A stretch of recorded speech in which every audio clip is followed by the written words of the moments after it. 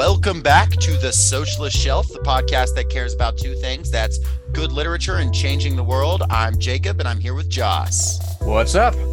And this week we've got a first, not our first guest. We had Mason on a few weeks back, but our first guest with both of us present. So his fellow by the name of Trent. He is an educator, friend of mine from college, a real Vonnegut head. He's a real fan of Vonnegut, so we wanted to have him on the show to talk something Vonnegut, and what better to talk about than Slaughterhouse-Five. Trent, I'll let you introduce yourself a little more here. Yeah, I'm Trent. I've known Jacob for quite a while now. A friend of the first time, long time.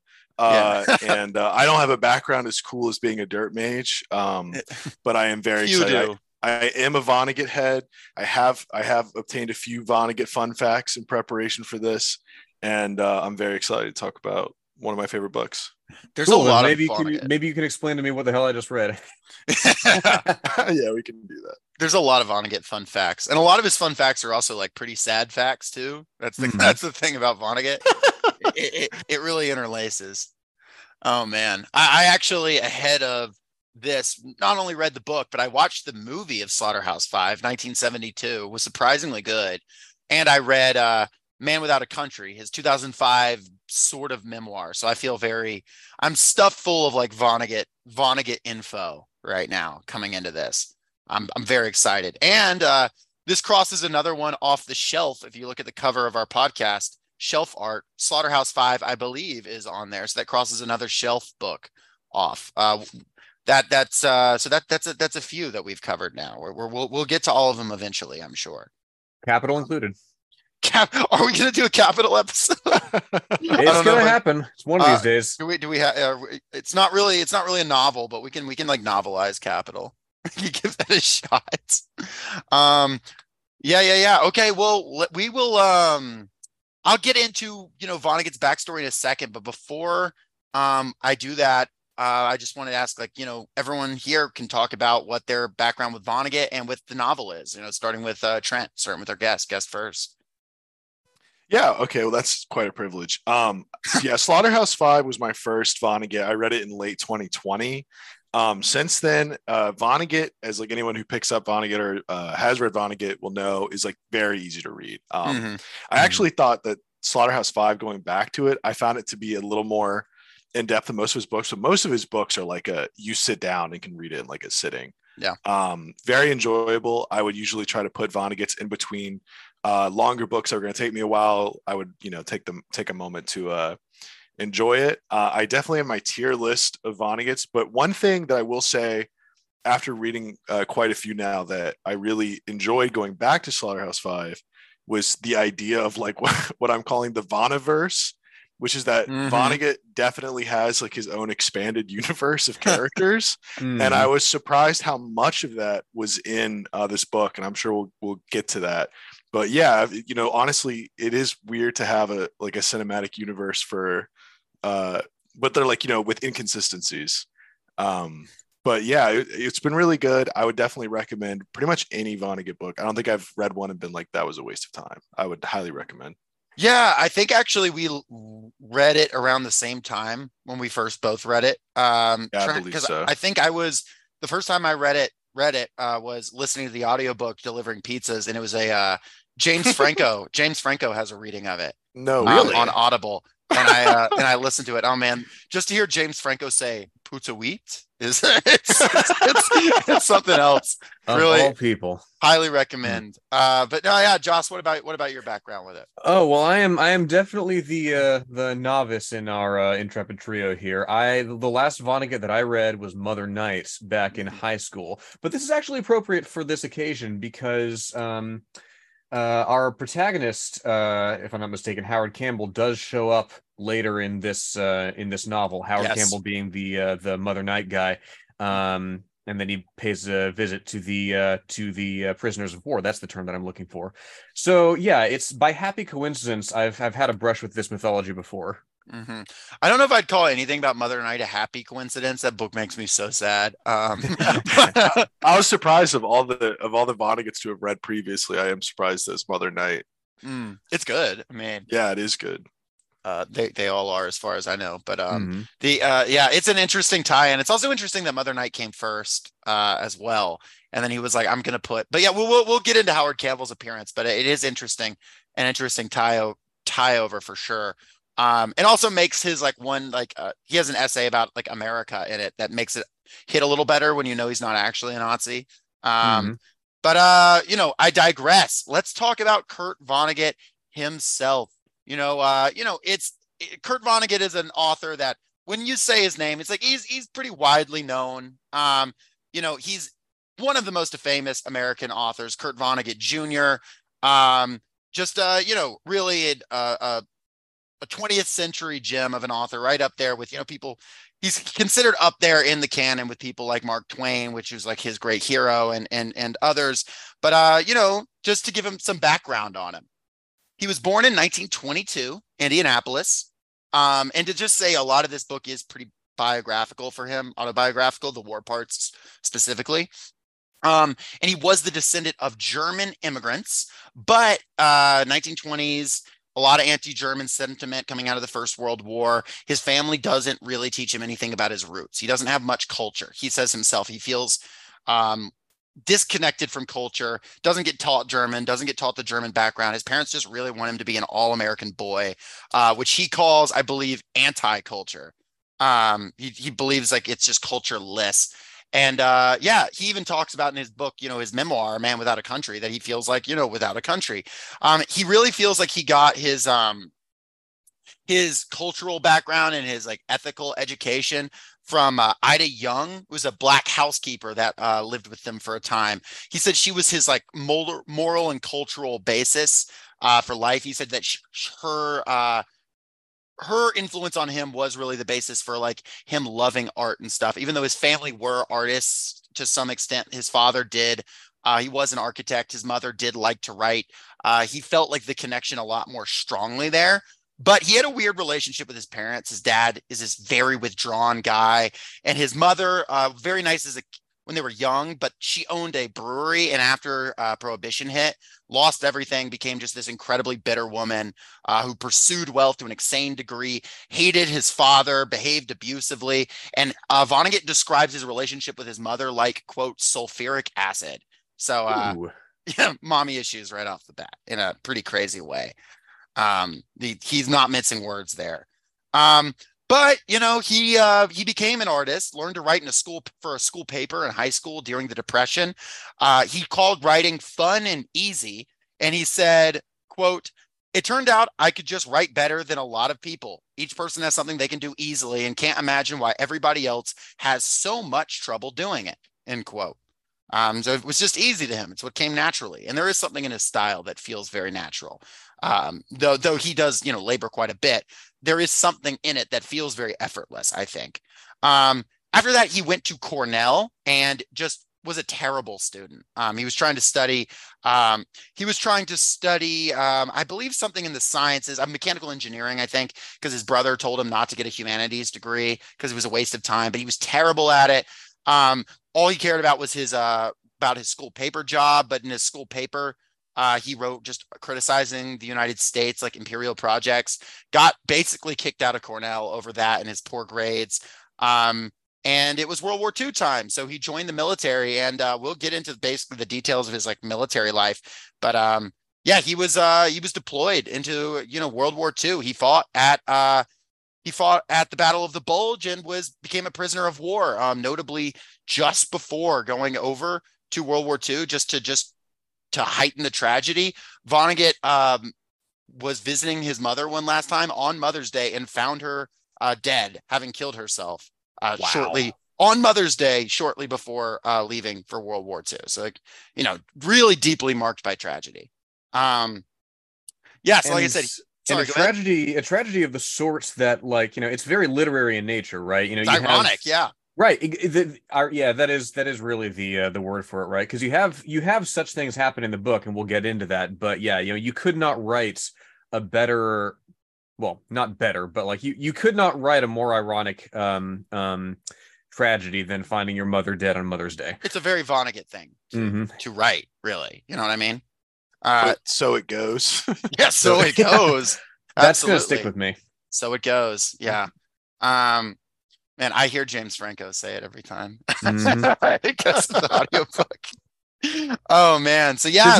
Does he say it like, sorry, this is a digression. Does he say it with like with like different inflections? Yeah. Like if it's okay, so like if it's in the middle of a like paragraph, it's like, okay, this person died, so it goes, and then once in a while, like he's like he just uses it more as like a punctuation, like more emphasis on it. Just yeah, so that's more or less how I recall. He has like a sort of a way he says it, but he says it with different like tempo, and like it's a pretty good audiobook. Yeah. Yeah, absolutely. You have to have that cadence in mind. Mm-hmm. Sorry, go ahead. No, you're good.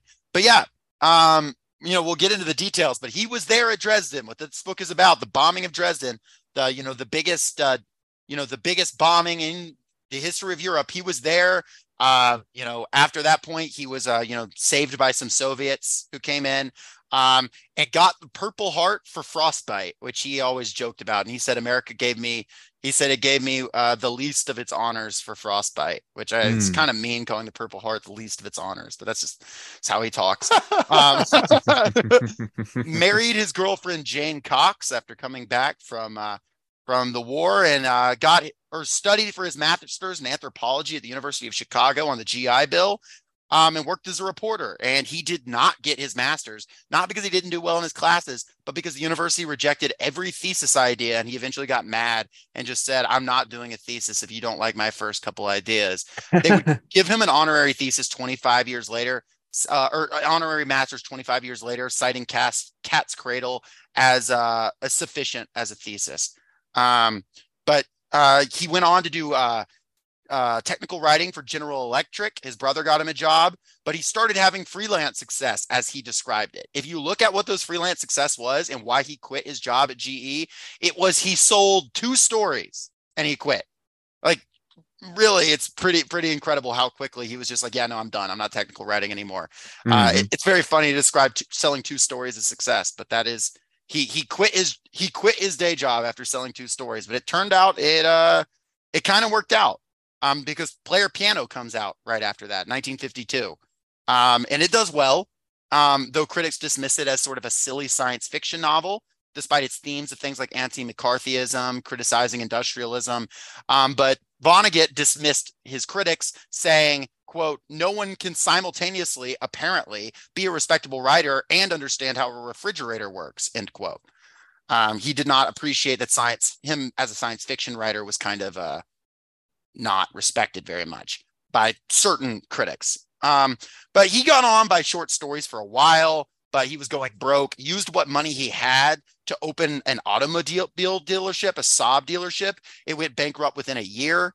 At this time, he's already got 3 kids. Then his sister dies, and he adopted her kids, 3 more, and was taking care of a 7th. So just really not doing very well for himself financially, on top of having this huge family. But he keeps writing. Eventually, Sirens of Titan makes a little money, Mother Night, but then Cat's Cradle comes out and it really smashes to success, and he's seen as a very successful writer at this point, though he has not reached his greatest heights yet. And he still is actually not doing very well financially until the Iowa Writers Workshop offer him a job. And he said it was like rescuing a drowning man when they gave him a job, because he said he was thinking about just quitting writing at that point. At this point, then, the Guggenheim Fellowship in 1967 funds his travels to Europe because he says he's writing a book about Dresden. It took him a few years, but in 1969, he released the book, this book we're going to talk about today, and it made him one of the best-known authors in the country overnight. Slaughterhouse-Five was this smash success. After that, he was guest teaching at Harvard, City College, New York City, Indiana. He was, more successful than ever. He was a household name. He was making a ton of money. He sold the film rights. I mean, the guy was doing really, really well. But sort of zoom through the rest of his life really quickly, and then I'll shut up for a little while because I know I've been monologuing, but want to get you all the details here. He actually had a split with his wife Jane after this because she converted to Christianity, and he had a problem with that. He was a very devout atheist, and she wanted him to be a Christian, and he left her over it. They split. It was a pretty messy split, though they remained friends to the end of her life. He became dependent on the drug Ritalin for a time after that, got on and off of it. drank more and more frequently, and basically had to have like psychotherapy very often to sort of get by, dealt with severe depression, never got over that for the rest of his life. His divorce really messed him up in a pretty severe way. But he did marry again to Jill Crements, a photographer, in 1979, and adopted another child with her. So a lot of children, and had a resurgence in his career. He got some juice from the Island Tree School District versus Pico case, Supreme Court case that decided whether or not the book Slaughterhouse-Five could be banned from schools. The school district was saying his book was anti-American, which he basically said, like, yeah. And he got like a lot of counterculture juice from that. The court actually ruled in Vonnegut's favor, or the favor of Slaughterhouse-Five. And since then, the Kurt Vonnegut Library has given free copies of Slaughterhouse-Five to any district that tries to ban the book, to anyone who lives in the districts. Brilliant. He never escaped depression. Like I said, he did attempt suicide in 1984. Fortunately survived it. And also you see basically him slowing down in his prolificness at this point as well. His last novel is Timequake in 1997. But he kept writing essays. His final book was Man Without a Country, his sort of memoir, 2005. And at this point, it's got some hope in it, but it is a very depressed book. He's a sad man, and a lot of people around him described him as a pretty hopeless guy by the end of his life. He died of a fall in his home in 2007, aged 84. He jokingly complained in his last interview that he was going to sue the government because cigarette packages have things on the side that say they'll kill you. And he says, I've been smoking them since I was 16 and they still won't kill me. And he still hadn't died of them. So one of his last jokes he ever told was he was going to sue the government because he was going to die of a fall instead of dying of smoking cigarettes, which was his intention. He has since had institutes, libraries, honors of all kind. But my favorite honor Kurt Vonnegut ever got, and what I kind of think might be his favorite as well, is just a few years ago, he officially had a crater on Mercury named after him. And I thought that was really cool. And it seemed like something he would really greatly appreciate as some kind of timeless big thing, though he probably would have made jokes about how can we name a crater on Mercury, but that stood out to me. So yeah, that's the life of Kurt Vonnegut Jr. I know I just went through it really quickly, and I know the listeners are probably sick of hearing my voice. So Josh, Trent, y'all, what are y'all thinking? What are your responses? And do you have anything you want to pad my monologue there with? I'm thinking the Vonnegut crater would be a great location for a Patreon episode. The Vonnegut crater? We're gonna go to the Vonnegut crater? Yeah, let's go to Mercury. Celebrate the 100th episode. Okay, well, if we have enough patrons to fund that by then we do, not considering we don't even have a Patreon now. We'll figure it out. We'll figure it out. I know, Trent. What do you think? I was gonna say one thing that I found very interesting. Biographically is my grandparents, obviously, like many other grandparents, watch quite a bit of Fox. And one of the people, I don't know if I've told you this before, Jacob, but one of the people on Fox who makes a lot of reoccurring visits there is Geraldo Rivera. And you guys might notice him from his very profound mustache. And a lot of ironic left-wing Twitter accounts use him as their profile picture. Sure. And he was married to Kurt Vonnegut's daughter, and he constantly multiple times I heard him on Fox's Five, be like, "Oh yeah, and Kurt Vonnegut, he was my my father-in-law for a time," and I couldn't believe it, so I looked it up, and what I found when I looked up his connection is apparently he was an absolute scumbag to Kurt's daughter, and Kurt's quoted as saying, "He's obviously a scumbag because he started making love to other people and betraying my daughter and her innocence from the very beginning. If I see Jerry again, I will spit in his face." And wow. But yet he goes on Fox all the time and he's like, I love me some Kurt Vonnegut. That man and I were so close. Oh God, what a clout chasing. Yeah. I know, but I love it. I just, it is really sad. It is hard for me reading some of his stuff to see where the irony in Vonnegut's writing ends and what's real, because he puts so much of himself into his writings. I think it's one of the things that's really stuck with me with Vonnegut, I think it's Breakfast of Champions, where he literally finds himself on the street in his book and just scares him. Or whatever. Yeah. Like, but like, you know, you just giving the biography, I mean, so much of his personality seeps into his writing.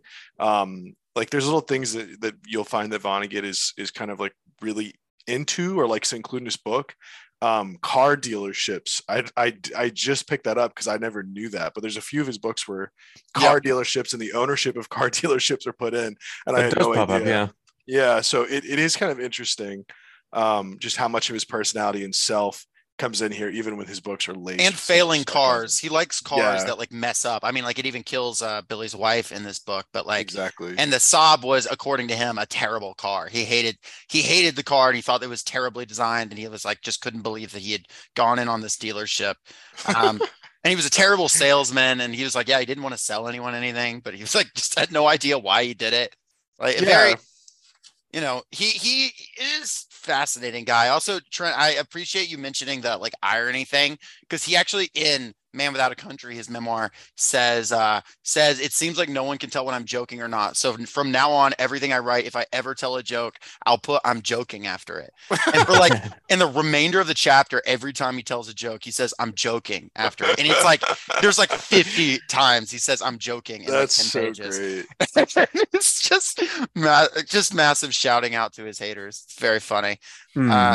And he even has a part where he's just like, you should join the National Guard in the military. I'm joking. Al Qaeda's a threat. I'm joking.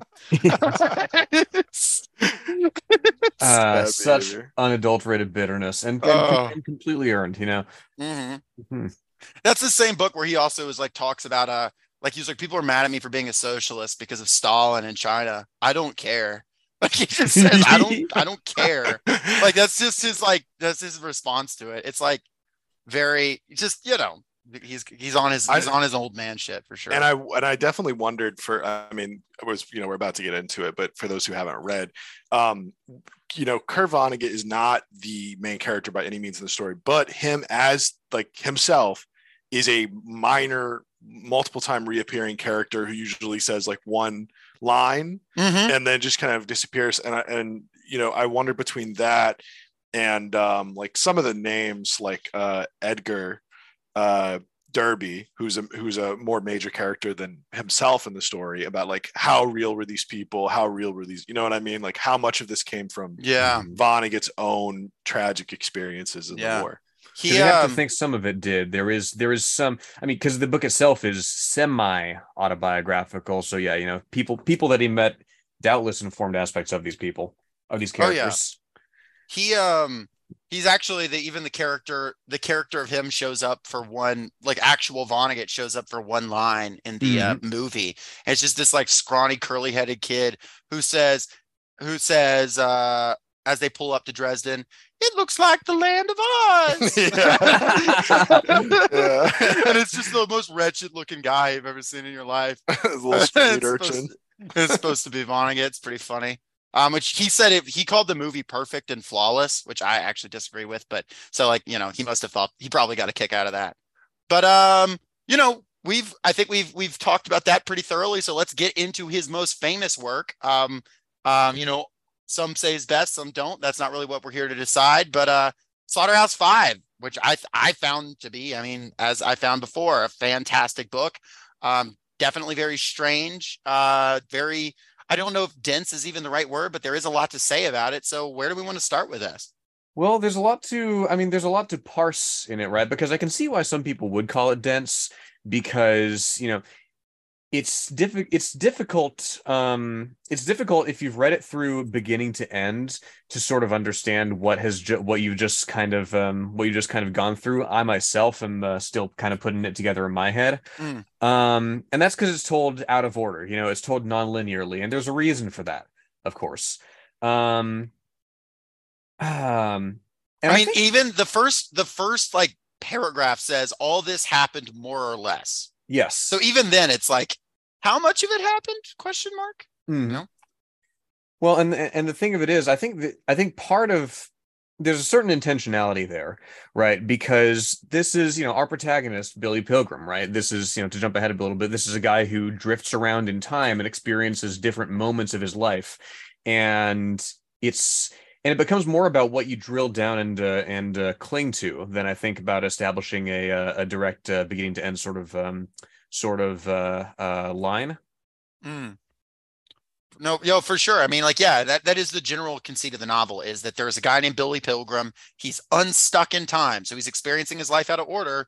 He has no control over what happens. He's not making different decisions every time. He's not, he's not doing a Groundhog Day situation. It is like he's just re-experiences the same events on a loop eternally. Except and it's just completely discombobulated. It's here, there. So he's in World War II one day. He's at a meeting the next day. He's on an alien planet the next. He's having sex the next. He's just in 1 second to the next. It's just shifting between time. So of course, it takes a bit for us to get the sort of full picture of everything that's going on. Mm-hmm. And indeed, there is a lot that happens. It's a weird ride of a plot, no doubt. I don't know. What do you think, Trent? Well, I was going to say, for one, there is a point in the book where he literally describes, so as we're about to get into, there's one of the main things in this book is this alien race called the Tralfamadorians, and which are also in the Vonnegut verse, multiple appearances. Sirens of Titan. Exactly. And they're talking about the way they write books, because they perceive time as just kind of like everything concurrently happening. And the way that he describes the way they write books is literally how Vonnegut has attempted to write this, which is just all of the events that are selected for the book that tell a story but are like not in any sort of consecutive setup, just all at once happening simultaneously. And I do like the approach to storytelling. I think Vonnegut definitely eases you in by like talking and looking straight into the camera at the beginning of the book, and saying, hey, here's why I wrote this book, kind of. I mean, it's something that Vonnegut is definitely not afraid to look into the camera in some of his other books, but I think he does it a little more serious here, just because of, like, I guess probably how important this book was to him and the subject matter. Yeah, exactly. So because this is his big anti-war book. I mean, or this is his big war book in general. The first chapter is just him talking about his writing process and how long it took him to write the book, and how he originally, and he actually touches on this again in his memoir, how he originally did have an idea to make the focus more so be about World War II and the grand struggle and his man's place in history and all that. And then he said, when he met with, the wife of one of his old war buddies, and she said, you were just kids. And he decided to call the book Slaughterhouse-Five, or The Children's Crusade, A Duty Dance with Death. And because, they were just kids. And there's even a part in the book that says by the time he got to the war, all the real soldiers had died. Which is, it's very dark, but like the idea of like, he was so young, and this book is able to take that story that he actually lived through and tell it. And it's interesting. It's telling it in this very, at times even wacky way. I mean, you have aliens called Tralfamadorians in his semi-autobiographical novel about one of the biggest slaughters in European history that he personally witnessed. It's a thing I say repeatedly, is it shouldn't work, but it does, Actually, Michael Crichton, who wrote Jurassic Park, who we talked about, had a review of Slaughterhouse-Five where he says the same thing, where he wrote that this isn't a thing that should function as a novel. It just happens to. Yeah, that was one of his early successes that he made a name for himself with, was his critique of Slaughterhouse. Yeah, and I think part of the reason that it works is because the Tralfamadorians themselves aren't really, obviously they take Billy Pilgrim and they bring him to their world, and he's imprisoned there for a time, but they're not really relevant to the overall progression outside of that. Like, it's relevant to how you understand Billy's life, like the philosophy of the book, exactly, and how you're supposed to sort of to read and understand it in the first place. They're more of a frame than something to be taken literally. I mean, sure. Not that you shouldn't take them literally, but you know what I'm trying to say here. No. Yeah, I got you. Definitely. And what I'm very interested for, Jacob, is how the hell you're going to explain this plot. I've got I've got the plot. I wanted to see how Wikipedia did it, so I pulled it up. I was interested to see. Oh yeah, Wikipedia just says, "Oh, this is just chronological events." Like it doesn't jump around. That's maybe the right way of doing it, but that is boring. Mm-hmm. Basically to give the overview. We can do that.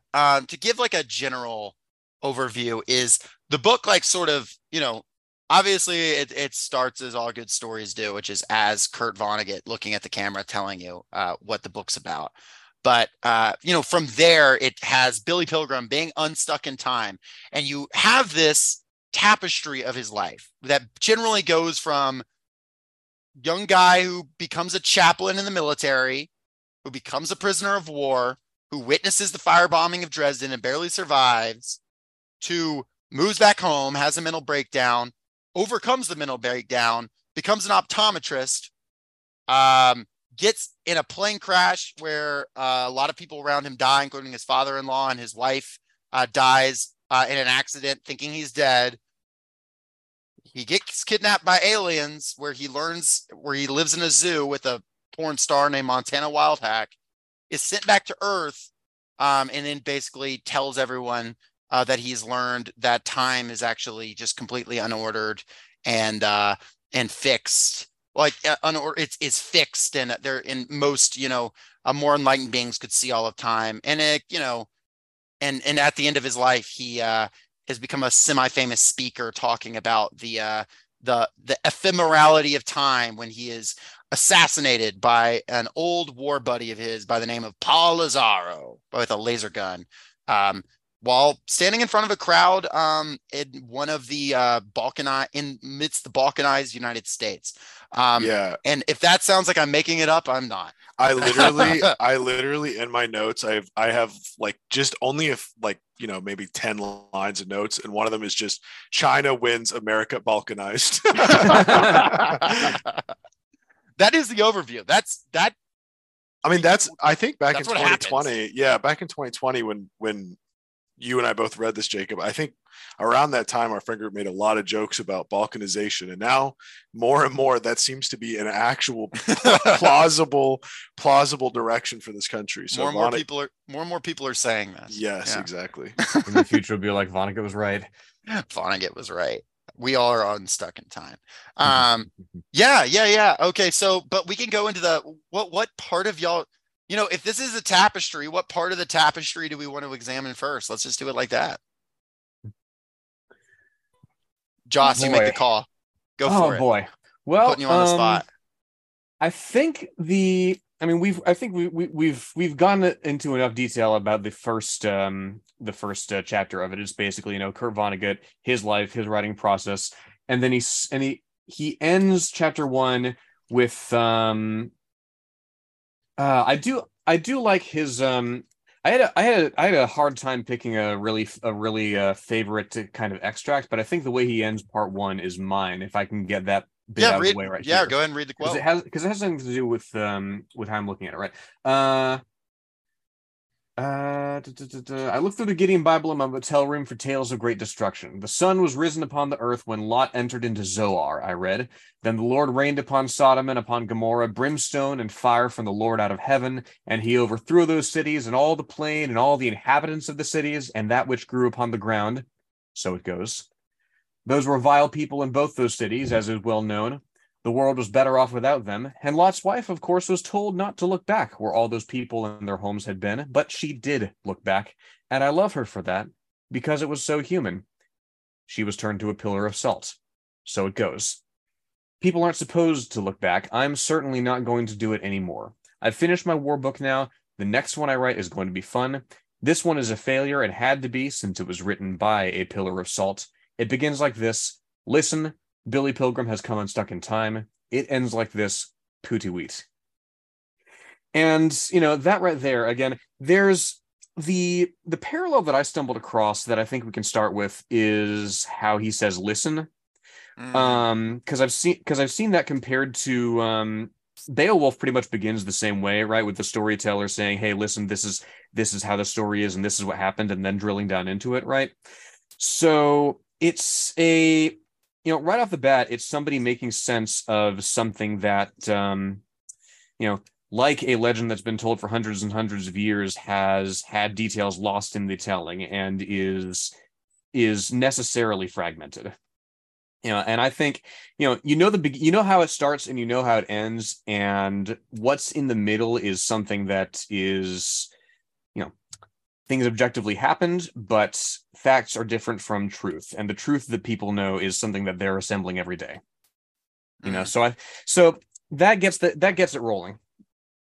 Novel is a failure, and it has to be. I love that. Yes, in terms of laying down, objectively what is, exactly. And interestingly enough, he says the next one's going to be fun. The next one is Breakfast of Champions, which is a novel about like suicide and like repressed death, LGBT feelings of death and the end of the world. And Kilgore Trout is the main character walking around like having an existential crisis. Oh yes. Oh man, that's hilarious. Well, yeah, and I totally agree with you, Joss. I mean, I think I didn't analyze him saying listen other than just like loving the way that impacted. Like it just worked for me without much thought. But I totally agree that it really reinforces this idea of like Vonnegut is talking to you and he's telling you a story, and it's going to be fucking crazy. I'm not sure if I can curse on this podcast. You can curse. Okay. Go ahead. But literally, it's just he's just finished with this talking to the camera bit, and he establishes himself as this narrator telling the story, and throughout, again, he reestablishes it is Vonnegut is the narrator here, because he continuously says me and my buddy, what's his name, like O'Hare, so my like word buddy, yeah, so I mean it really, I think, works very well with the idea of like Beowulf, someone's telling you a story, you're having a verbal exchange with Vonnegut. Right. And it's also notable that the listen also comes from it also comes from a sort of a biblical thing, because Vonnegut says, repeatedly in his writings that he does pull from the Bible a lot, despite being not just not a Christian, but also fairly anti-Christian. He even says so in his memoir, that he says he sees Jesus Christ as the greatest human being to ever live, right? He said Jesus Christ and Mark Twain are the two greatest human beings to ever live. And Jesus has a repeated refrain that Vonnegut loves. That is, he who has ears, let him hear. And it's when he's about to say something really important. And I think that there's in him, and I feel that coming through as well, though. Like, if you've got ears, listen. I'm also feeling that, because Vonnegut talks about how the Bible is so important for him in writing, which like he's got some very complicated feelings about, and other books flesh it out more than this one. But the listen refrain also makes me think of that. But yeah, it's this direct address. It's like, okay, you may have zoned that out, but listen to this, And and as well the Putiwit as well, it's to me, because you're absolutely right. The address, the directness, the telling you that this is important and you need to draw a lesson from it. But the way that it ends is with the most meaningless phrase possible, right? And it's a question mark too, right? Putiwit question mark. Am I right? Yeah. Putiwit question mark. It's a question. It's a bird that can't comprehend the enormity of what has just happened. So take from this what you will, but also don't treat it as gospel, right? As how I'm reading that contrast. And I think this is also a really good point to put in for someone who hasn't read from the passage that Josh shared, is this concept of like, so it goes, which is like, we talked about that earlier with James Franco, but like he says this every time in the book that a character dies, or a multitude of character dies, and essentially it's Vonnegut, his characters, the Trafalgar, I'm going to mismatch this every time, the Trafaldorians or whatever, they, can't conceive of death the same way we do. It's just kind of like a state of being, and something they say about people who have passed or, have died next to them, since it's not something really serious to them because they're still living in a time, is they say, so it goes. So throughout the whole book, I mean, that's the first time I read this. That's the one thing that stuck with me is Vonnegut. Anytime someone in this book dies, something bad happens. It's so it goes every time. Yeah, there's one point where it says the champagne had gone flat, so it goes. Yeah, exactly. Yeah, it's grave, but also ironic, but also there's a irony and humor in it, which given what he goes through, you have to find such moments. And it's interesting because it also equates something like champagne or a bug being stepped on to the firebombing of Dresden. They're both so it goes, they get given this equal weight by this refrain, which is very interesting. And of course, it's also just like a great structural thing. Just as a writer, it's just a very effective device to use. Yes. But yeah, so the World War II is very much the crux of this book because that's the autobiographical part. And so yeah, to talk about that a little bit, to talk about the World War II part of the novel, it's the same thing Vonnegut experienced, which is his squad being scattered after the Battle of the Bulge. And, Billy Pilgrim, our main character, was just this thin, awkward, weird, gangly guy who says a lot. He's a chaplain's assistant in the U.S. Army. He's like super fatalistic. He's super, he's just like, go on without me, really ready to die.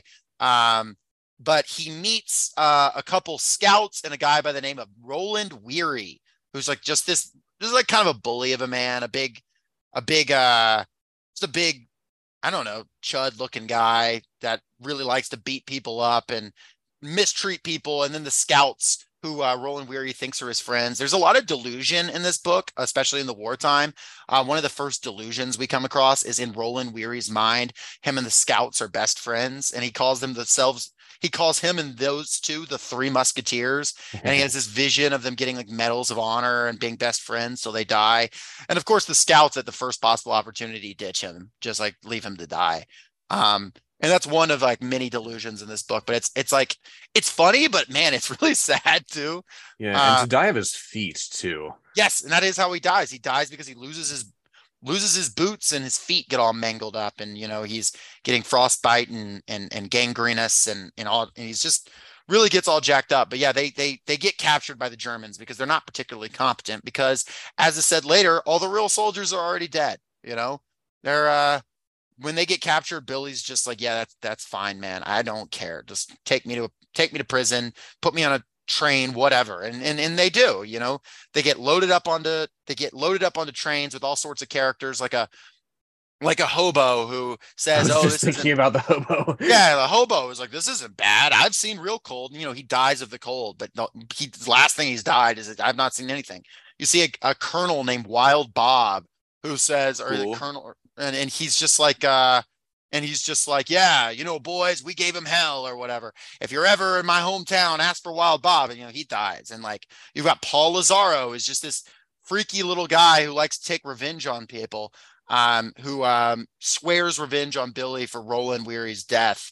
And he's like, just says, one of these days, Billy, you're going to open your door. I'm going to shoot your pecker off. And like, just weird guys, like, are all lumped together on a train, really dispelling the myth of this just honorable assortment of heroes fighting this grandiose battle. When you get down to the granular level, it's just some guys and really just some real freaks for the most part. Yeah. And I would definitely say that, again, this is one of those things, like going back to earlier, where like you really wonder, at least, or I did reading this, like how much of this is real, because something about these characters stand out different to me. I mean, like, I think Vonnegut is really good at writing characters that stick into your mind, but they're usually, I wouldn't say like one note or one directional, because I think that doesn't give Kurt Vonnegut the like credit, but he makes these characters that are so like ridiculous and over the top. And these characters, despite being very silly, and like the thing with Wild Bob, like something about them strikes me as being very real, as being characters that like he met. I mean, his buddy that we were talking about that was having the delusions, something about how, Kurt creates these characters that are so complicated. And this guy's, yes, he's a bully, he's an asshole, but, Vonnegut makes sure to point out like it's because of this feeling of like loneliness, and that he always kind of had this feeling of being dejected. And he creates this very human, very real character, and then it's like, bam, he's dead.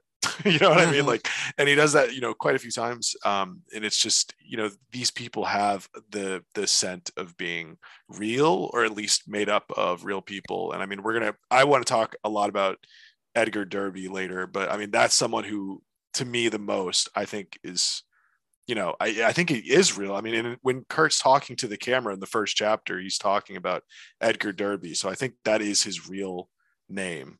Yeah, and Edgar Derby is a school teacher who joined up in the military because he felt like he needed to fight, even though he's much older than these other guys. And he's a guy who's in good shape, and he's he's responsible, and he's kind of sees himself as a leader, and he becomes a de facto leader of this sort of bunch. And he's the guy who from the beginning is doomed to die, not in the bombing of Dresden, but in the aftermath, because he picks up a teapot and is accused of looting, and is shot and killed. And it's like a pretty meaningless death. Like, who knows what became of the teapot? In the movie, the soldiers pick up the teapot and then throw it to the side, and it breaks after they shoot him. That's fantastic. And they might as well, in the book, that's kind of what happens. Yeah, I that was one of the main things I was wondering when I was rereading this, if like what would stick out to me. And what really stuck out to me, and this is like the only thing that I wrote down that I wanted to like read specifically the passage from really quickly. Yeah, do it. Was Edgar Derby as a character, because when he's talking to O'Hare at the beginning of the story, when he's himself, Kurt Vonnegut, he's talking to him about how he'd like to write the book, and it seems like O'Hare is very much like tuned out, like he does not want to engage, understandably, and he's just kind of like not trying to really be involved too much. And Vonnegut's talking about this, and he says, I think the climax of the book will be the execution of poor old Edgar Derby. And throughout the whole book, I think, Vonnegut very rarely writes these like heroic, great seeming, perfect men. But like, I think Edgar Derby, I mean, he obviously, whether the guy really was Edgar Derby and this is like a real carbon copy, or if this is just something close to an approximation of a man he knows who this happened to, like, this is someone that Vonnegut clearly looks up to. Like, he very much so seems to respect him. He seems to be the most serious. He gets along with people well. He's described as being more like manly, he's more masculine. He's got a lot going on for him. But what the whole book, I was trying to remember, I was like, okay, well, when does the execution happen? When does the execution happen? It is at the very end of the book, and just a short paragraph. I mean, he spends like tons of paragraphs talking about like how the Trafalgarians perceive this or that. But when he's talking about at the beginning of the book, he says this is going to be the climax. This is going to be the crux. And when he actually describes Edgar Derby dying, he just says, talking about walking around in Dresden after, he says, somewhere in there, the poor old high school teacher, Edgar Derby, was caught with a teapot he had taken from the catacombs. He was arrested for plundering. He was tried and shot. So it goes. Like, that's it. That's, what I mean? That whole scene of him. And it honestly, climax. Yeah, exactly. But it's like, there's no build up to that. Like, that's literally the preceding the last page, at least on my book. And to me, it's just like, I think Edgar became so real in this book to Vonnegut, and so much of like, I mean, whether that was the guy's name and that was really him, or like whoever this was that Vonnegut was getting close to, like, I think it became very hard for him to like, talk about him dying. Like, it seems like at the end of the book, he's just like, I have to include this. This is, this was supposed to be a central part of it. I mean, but he spends very few details describing his death, and I found that really fascinating on my second read through. Yeah. Well, and Jacob, you warned me when I told you, okay, I'm halfway through chapter 9, right? You warned me, oh, well, it ends quite suddenly, and yeah, sure enough. So, to kill off somebody in such that sudden way, after, as you said, Trent, building him up for the whole book, like, it's, you get a sense of how that must have hit, you get a sense of how that must have hit Vonnegut, right? Because it's, there's no fanfare, right? There's no way to prepare for these things. You just get a call one day, oh, this happened. Yeah, absolutely. And I mean, it's And of course, notably, it's in the aftermath of the bombing of Dresden, and the bombing of Dresden does have such an impact. I mean, and it is this event where this whole town is leveled of over 100,000 people by incendiaries. And it is not a particularly military target. And it is, they're not producing military equipment. There's not a lot of soldiers there. It's this beautiful city, one of the oldest cities in Europe. I took a class in college where I was reading a lot of like Germanic folklore and stuff. And like even Dresden is even referenced in like 500-year-old stories and stuff like that. These old tales. It's this old place it's completely destroyed. And it takes on, and he describes this walking on it, like walking on the surface of the moon, and all living things have been destroyed. So all death in the aftermath of it can hardly feel monumental. It can hardly feel huge for there to be what is another death and on the surface of the moon where no life should be in the first place, where the fact that they were alive is just because they happen to be hidden in Slaughterhouse-Five underneath the city. And it really is just by chance that they made it. So it also has that element to it. So it's hard to build up to. And ultimately Vonnegut just kind of does it. And it trusts the reader to give that input. And there's a lot of trust that goes into the reader in this book, because Vonnegut doesn't, it's not particularly long. And Vonnegut he has moments where he tells you everything he thinks, but he also has moments where there's a lot you just need to infer, and a lot you need to feel, and a lot you need to sit with. And that's one thing I just super appreciate about Vonnegut in general. And I especially appreciate about this book. And of course, the anti-war themes in general, and we'll talk a little more interesting, because, Vonnegut even afterwards doesn't hold the position that World War II was a wrong war to fight. He even in his memoir says yeah, we needed to fight the Nazis. They were the Nazis. This isn't a book saying, wow, I can't believe we were over there. Like if there's any war, he was staunchly anti-Vietnam, staunchly anti-Iraq. He actually has a nuanced position on World War II because of what it was. And that makes it all the more weird to sit with. He even has a passage where a guy was like, well, yeah, about the candle wax that was made out of Jewish bodies. You know about this? And he's like, yeah, I know. They were Nazis. It leaves the reader with complicated feelings as well. And it's not going to hand you an answer outside of, wow, this is horrible. Oh yeah. It's complicated as well by, because I was reading about this in the lead up to this. So the figure that he quotes for the Dresden firebombing is 135,000 casualties. And since then it's now today the general understanding of it is that it's a wild exaggeration. It overshoots it by about 100,000, like anywhere from the mid 20s to 35,000 is at the highest, I think is what's settled now. But Vonnegut was confronted with that information a little bit later in life, and his response is, what does it matter? The numbers are not in question. It's the impact on somebody who's come unstuck from time and keeps bouncing back to that, right? Mm-hmm. Because living through something like that, I imagine has to it has to distort your perception of time, because there's never a moment where some part of you isn't still there in that slaughterhouse.